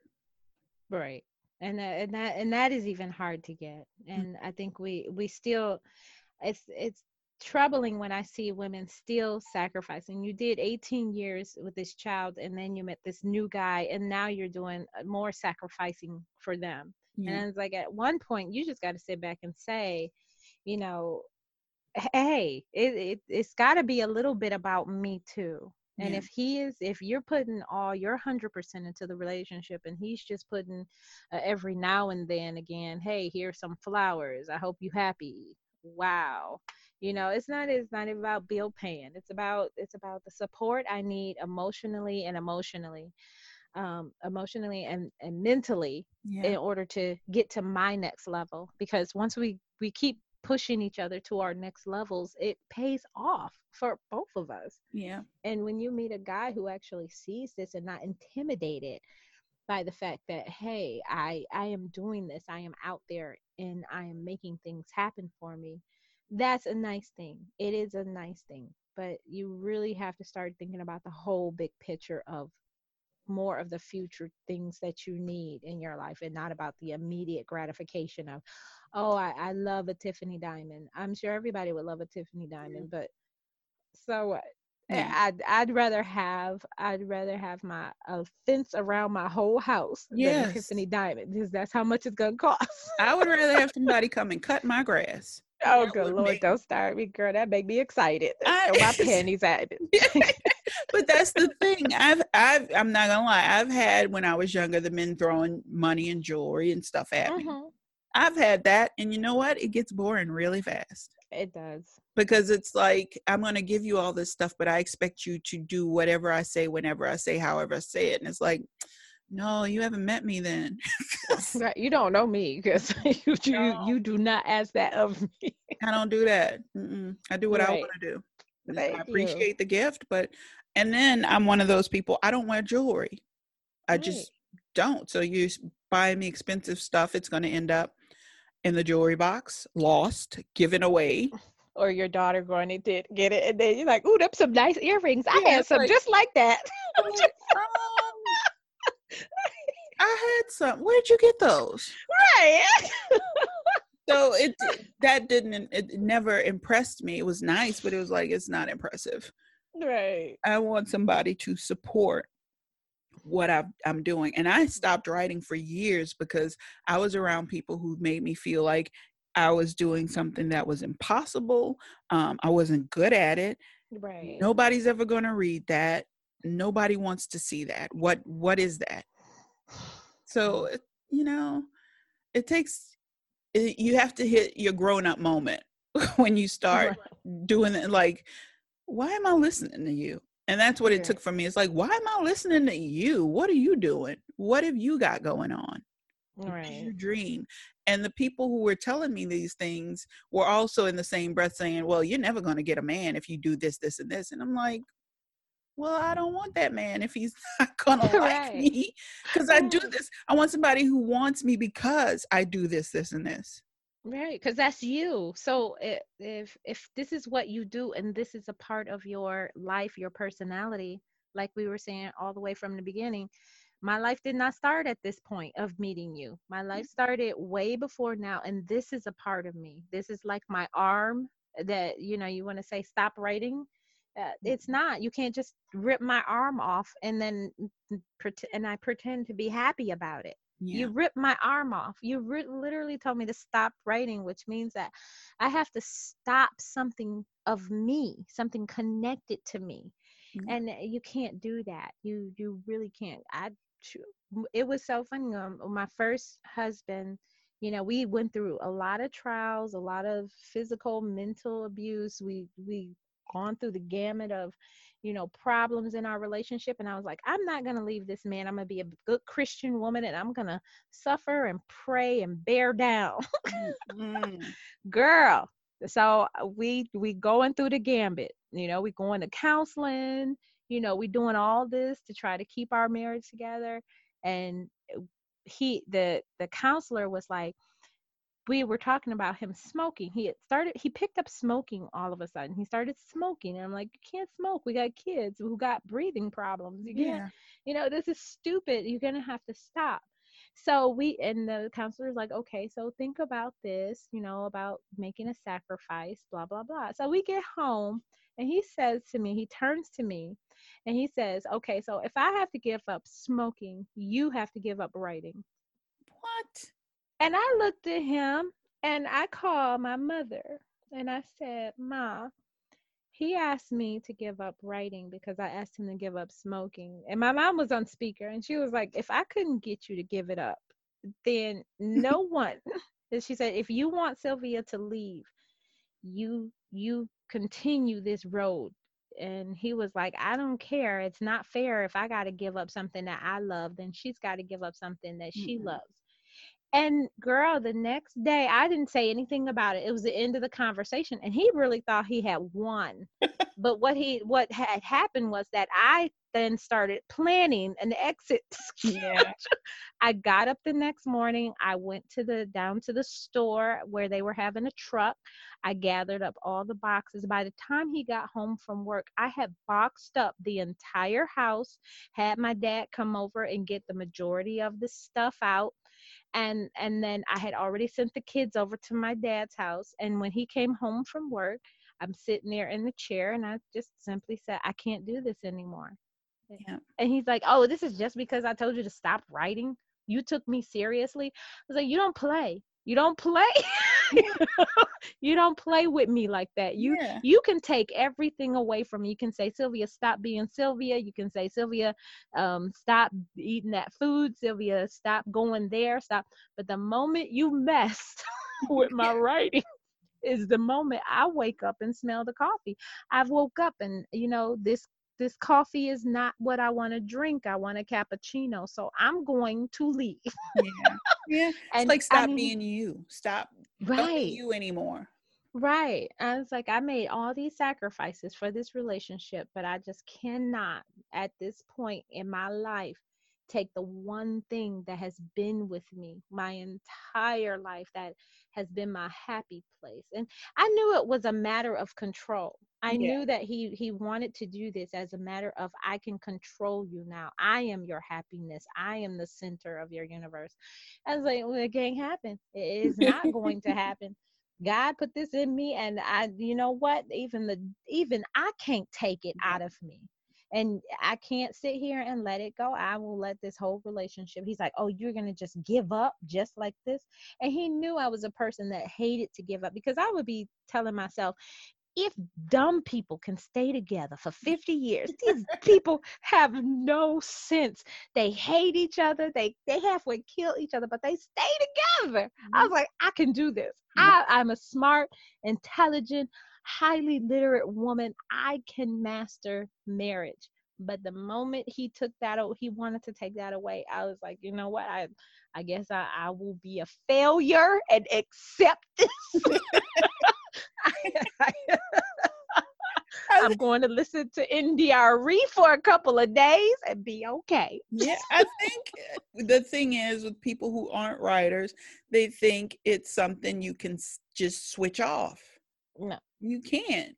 It's not possible. Even, like I said, even I was with a few people who were like, you shouldn't do that. I still did it. It was on a smaller scale. It'd be like little poems or little half stories or something. or an idea, it would still happen, but it's not, you can't stop. If you're, Right. if it's in you, you cannot stop doing it. Right. And eventually it's going to be, it's either going to come out like a river or it's going to come out like a bomb. Yeah. You don't want it to come out like a bomb because it can destroy you. So you want to flow that. You want to keep that river flowing. As a writer, as a creative, you do want to keep that river flowing and not allow people to dam up your flow. Yeah. And they will try to, trust me. They come in and they say little things. They drop little pebbles here, there, until you have this dam where your flow is not moving as efficiently as you want it to.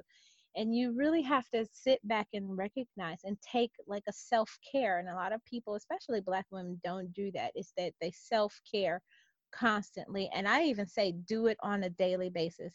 Take 1 hour to yourself and be you. Yep. Be you, do whatever you want to. And I would even tell my kids, when I come in the door, don't come up to me and be mommy, mommy, mommy, mommy, Yes. mommy, because that's what you would literally hear on the phone. If I'm talking to you and I'm walking in my door, I'd be like, mommy, mommy, mommy, mommy, mommy. Yeah. I would literally say 1 hour. You got to give me 1 hour for me to change over from being the employee to the mom, to the head of the household. I need 1 hour, because unless somebody is dying, it's not that important. If they dead, they can wait that hour till I come back out this room. Yep. So they would literally, I would get that hour where I could change over, and it was my hour. So if I decided to take a nap, if I decided to write a couple of chapters, if I decided to just read, if I decided to just catch up on half of a movie, Yeah. it was my hour. I own that. And I encourage everyone to do it, especially Black women, because we take so much stuff in and we become so a powerful empath to people. And that emotions, those troubles, those worries, all just build up in us, and we have nowhere to push it off. Yeah. It just And weighs that you down. it weighs you down till you just you find yourself, you don't even realize your soul is crawling, and you wonder why you can't run. Is because you are down on the ground and you're Yeah. barely able to move. And you do need to get that stuff off your shoulders at least once a day. You need a reset. That's why you do need to sleep, Yeah. because your brain needs a reset, but your soul needs a reset as Yeah. well. And you need to say, I owned one thing today, one thing, and that was my hour. Yeah. And that's what is so important. So And the that's thing my is, tip. well, that's a great tip, because when I, at my job, like I said, I don't know if I told you, I work with surgery residents. Mm-hmm. It's a lot. It's overwhelming. Surgeons think they rule the world. Of course.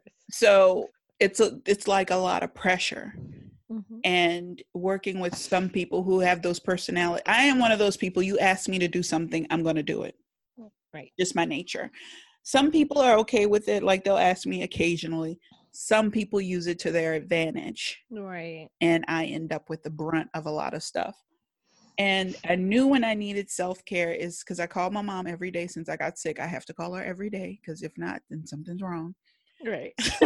Right. So I call her, and like I'm on my way home, I'll talk to her while I'm in the car, and she would tell me, you're doing too much. I can hear it in your voice. You sound exhausted.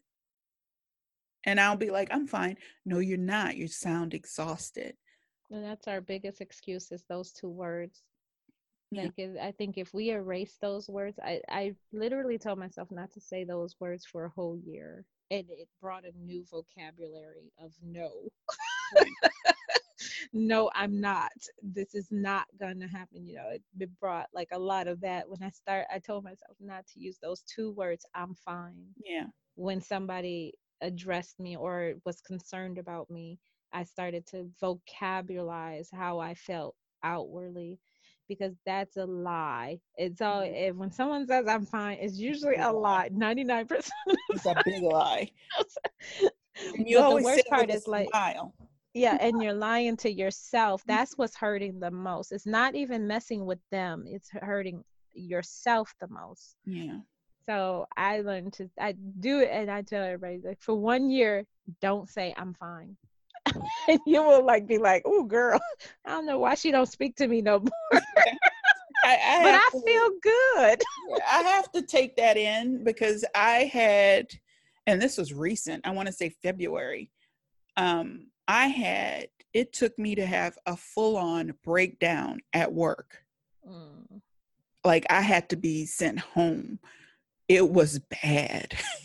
it was, it was one of those things where it started with a conversation and I was telling the person I was talking to, sometimes you just get so stressed. I cry and it's not like, ugh, it's silent tears.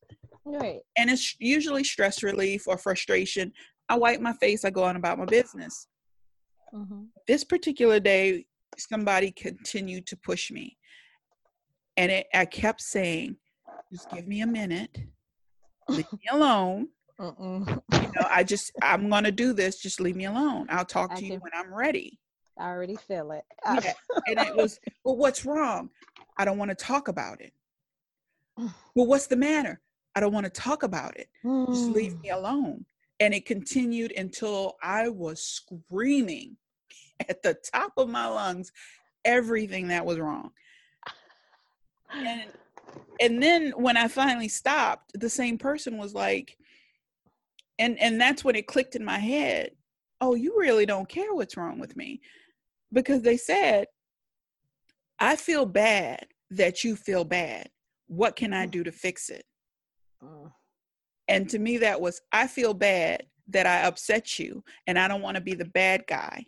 How can I save the situation so I don't feel bad? Not any of the stuff I told you, is heartbreaking, but how do I fix it so I don't feel bad? Like I did this. And I just was like, I'm going home. I'm going. I need a rest. I took the rest of the week off, like the whole week. And when I came back, I spoke to my supervisor and she was like, what's going on? And I laid everything out. I'm like, I'm not hiding anything anymore. I'm not fine. This is what it is. This is what's been happening. I've been lying and saying I'm fine. I had to go through a second treatment of radiation because cancer spread from my breast to my bones. And where it was sitting, the spots were right on the nerves in my hip. So to walk was killing me. And I would still say I'm fine. And I would shuffle up and down those halls in pain to the point where I would get in my car and cry until I got home. And what made me so mad is the person who kept saying what's wrong, he knew what was wrong. And when I told my supervisor and everybody else, I'm like, this is the problem. I've been taking on all of this stuff. I've been coming in early. I've been staying late. And I've told this person, I need help. Because part of my job, I had to walk up and down stairs. And I'm telling you, I cannot walk up and down these stairs. It's killing me. Oh, Jesus. Yeah. And they never helped. I had to drag tables out. And I'm like, I can't do this. It hurts. Sat on their ass and didn't do anything. So I got to that point where it's like, I am killing myself. I am doing more damage to my already damaged body. While this person sits and makes it seem like everything is on them when it's really not, because everything they're complaining about is stuff I've handled because they've asked me to handle it. So I had that breaking point and I told my supervisor, I am not doing this anymore. I cannot physically do this anymore. I cannot be everything because I have to be everything here. And then I have to go home and be everything there. Right. And I also have to put on a happy face because I don't want my child, who is my only child, to think she's losing her only parent. Right. So keep it together. And there's no way where you can be yourself. Yeah. So my reprieve was my 30 minutes in my car on my way home. I would cry, I would talk, I would argue, whatever I needed to do. So when I pulled into my driveway, I was back to me. Right. So, and I'm like, I can't keep doing this. I'm killing myself for this. I'm killing myself for someone who shows no concern for my well-being, but says they do, but really don't. Right. And I have to take care of a child. I'm not doing this anymore. Right. It's not happening. So since then, and since we've been home, like I'll get calls. Well, what happened? I don't know. Well, can you do this? Nope. Can you take care of that? Not doing it. Yep. You You know. go, girl. I applaud you because, yeah, you will. They will. Like my mama said, they don't never give anybody the keys to drive you crazy. Yeah. And I'm like, are you serious with this? It's like it took, because I like to see, I know I see people for who they are, but I'm also a person who does above and beyond, Mm-hmm. just because I feel like it has to get done. Mm-hmm. But that doesn't necessarily mean I have to do it. But this is also the same person who's like, I support you in everything. You've known me for 4.5 years, has never asked about my writing, has never asked about anything I do, other than lately it's been, what are you cooking? And I'm like, nothing. I know I'm a big girl. I've put on weight. I take a lot of medications. I put on weight. That doesn't mean I'm sitting in the house snacking and eating all day.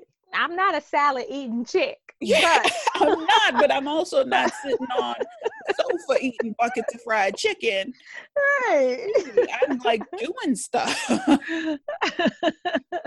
Right. Yeah, So you know what surprises me is when I write characters like this, a lot of people say, well, they're making stupid decisions, especially when you said that part about you want to believe that people are better than that. You want to believe the best about people yeah, no matter what you're going through. Like, yes, they see my pain and eventually they will see. And a lot of times I do write characters like this. Like, we really we hope for the best for everyone. And then a lot of people will come back and put in the review, well, she was stupid. yeah. That's not a realistic situation. It is a realistic situation. I don't care how smart I am, I'm still a human being and I'm still hoping for the best. Yes. I'm always hoping that this person will become better and actually see the humanity of the situation that Yeah. you're causing. And even if you don't, even when I'm drowning and I'm like still looking up, like, don't you see me drowning? Yeah. Like, Don't you come see it? on. And that's, my whole family will tell me, because I'm really close to my family. My entire family lives in one area. Like I can go and visit all of them right now. Oh. They're nuts, but I love them. But my entire family has been telling me for years, you are not Wonder Woman. Right. And I joke with them. I'm like, I never said that, but they're like, you function like you're Wonder Woman. You are not Wonder Woman. Right. And my favorite joke is, you don't know that. You've never seen us together. Right. So, But we do need that hour to take off our cape. yeah, I was like, Uncase that tight uniform that we always and we need to let our boobies breathe a little. And that's what writing is for me. So even though I may have a horrible day and I may be in pain and my daughter's making me burnt pizza, because It's usually how it is. Yeah. But I'll eat it and I eat it happily. But Right. writing, I don't have to worry about the stress of it all. I don't have to worry about who's saying what or who's doing what or what kind of foolishness I'm going to have to walk into the next day. And this, even though this quarantine is horrible, it's very good for me, because my mom has said, like, I got to see my sister yesterday and we were over at her house. My mom was there and she was like, you have so much more energy. You don't seem weighed down. Because you're taking care of you. Because I'm taking care of me. And I still have to work from home, but then I can get up and go in the kitchen. I can go in the living room. I can write. I can do arts and crafts. I can be at peace with what I need to do. And since we've been quarantined, I've written more. Good. It's flowing out of me because I'm not all twisted in knots and tension and stress and worrying about things like what's going on and who's going to do this. And when I get back, I have to do this, this, and this. I don't have to do this, this, and this. Other people can do that. Right. You really see the big picture when you're able to take care of yourself. You really see like what really is important in your life and in your happiness. Yeah. And it's not even about being, and a lot of people say, well, I just want success. And I think that they're not aspiring to the actual plateau they should be. They should want success, be successfully happy. Yes. That's what they should be aspiring to, not just success. I think you fall short and you're not reaching towards what you really should be reaching. You should always be going for the successfully happy level, because yes, you can have success, but then it's not the success that you need in your life. But when you're successfully happy, that's when you know you can reach that plateau of it. You know what, I know what matters to me, I know how to get things. Even if I lose this, I know how to get back to where I am. Yeah. And that's You're not important. holding on. Yeah, and that is important, especially for us when we Yeah. got all these balls in the air. It's okay to drop those balls sometimes and just sit down and have that quiet moment, take care of you, and write. And a lot of people say, Sylvia, because even now, I lost my mom at the beginning of this year for health reasons, and then I lost my best friend like 3 weeks ago. And a lot of people say, but you're still writing. We still see you out there. You still, showing what you're doing and things like that. And they're like, how are you doing it? And I said, because my writing is my joy. If I didn't write, I would probably be just crying in a corner somewhere and not wanting to do anything. But actually, when I do write, it gives me power enough or dopamine enough to say, okay, let me get up and take care of myself. Let me get up and take care of the house. Let me get up and do this little thing. And then I need to hurry up and get back to my drug. Yeah. Yeah, I think that's why creative people flourish kind of in hard situations, Mm-hmm. because we have an outlet, like musicians and painters and all these things that are just, you can pour yourself into it and just focus on it. I Mm-hmm. think, like I said, creative people really thrive better because it's a outlet and it's in us to do it. It's a comfort. It's a familiar place. Mm-hmm. So it works out that way. And it's also Yeah. kind of like a therapy tool. So That's a superpower. yeah, it is. It's a really good superpower. It's an awesome superpower. Oh my God, I can't believe we've been talking like this I for know it's been 2 hours. So I I love talking to you, but I'm gonna let you go, and because I can hear my daughter walking up and down the hall, probably wants something. Thank you. This has been awesome. I love this. This was fun. It's so great. I love, and I even I've been doing like little tags on the end of these saying how much I appreciate everyone talking and coming on the show and speaking, because for a while, for like maybe the first 3 weeks when this started, I was so in my shell and terrified Mm-hmm. because I am high risk and my mom's high risk and my aunt's high risk and my grandfather's 92. So, and where I live, I'm 30 minutes away. But like I said, I can hop in the car and go see them, all of Mm-hmm. them, but I can't. And Right. they don't want to get me sick. Right. So it's been helpful because it's taken me out of the mindset of you're trapped in the house to you can be more productive, you can meet other people, you can still Mm-hmm. socialize and talk to Oh, people about what you love without leaving your house. So I do right. appreciate it. Oh, this has been awesome. Yeah, especially about just, yeah, helping me see a lot of things that, has been a benefit, that I've done, even though it's been a struggle. It's all a benefit. It's a teaching lesson for me. When I can go back and say, hey, okay, I did this, but now I know how to do it. And even though I had to learn it in the fire, Yeah. I'm solidified to know it later in life. Yeah. It works So, out. yeah, All the struggles pay off. yes, I'm glad it does. I think that's what a lot of people need to see. I think it's so many people with immediate gratification now. Even now you can even see it even worse because they can't even stay in the house for 5 weeks. I know. I know. But they want immediate gratification. They want immediate now. They want to immediately do things. And, they're like now 16-year-old. They're like 16-year-olds again. Like, why? Why? I'm grown. I'm grown. Yeah.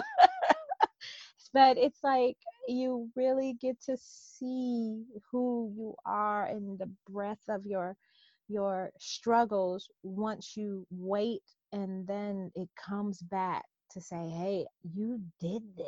Yeah. You got through it. You're Yeah. here. You're above ground, and you're doing okay. Yeah. So I think that's the wonderful part about all of this is that we're here. We So are here. And we're And going to be here. yeah, and after this is all over, even hey, it might be 2 years from now, to say that you are still here when so many people were not, Yeah. it's gonna be you gotta walk in your blessing. You gotta just every step you take, you just gotta just be grateful because a lot of people will not be here. And you have to come to that conclusion of it, that thank you, thank you, thank you. Just start Yeah. saying that all the time. All the time. So Well, yes, thank you for joining me. thank you for having me. You are awesome. You're awesome. Once again, I'd like to thank Sylvia Hubbard for joining us. You can follow her on sylviahubbard.com. You can follow me on Facebook and Instagram.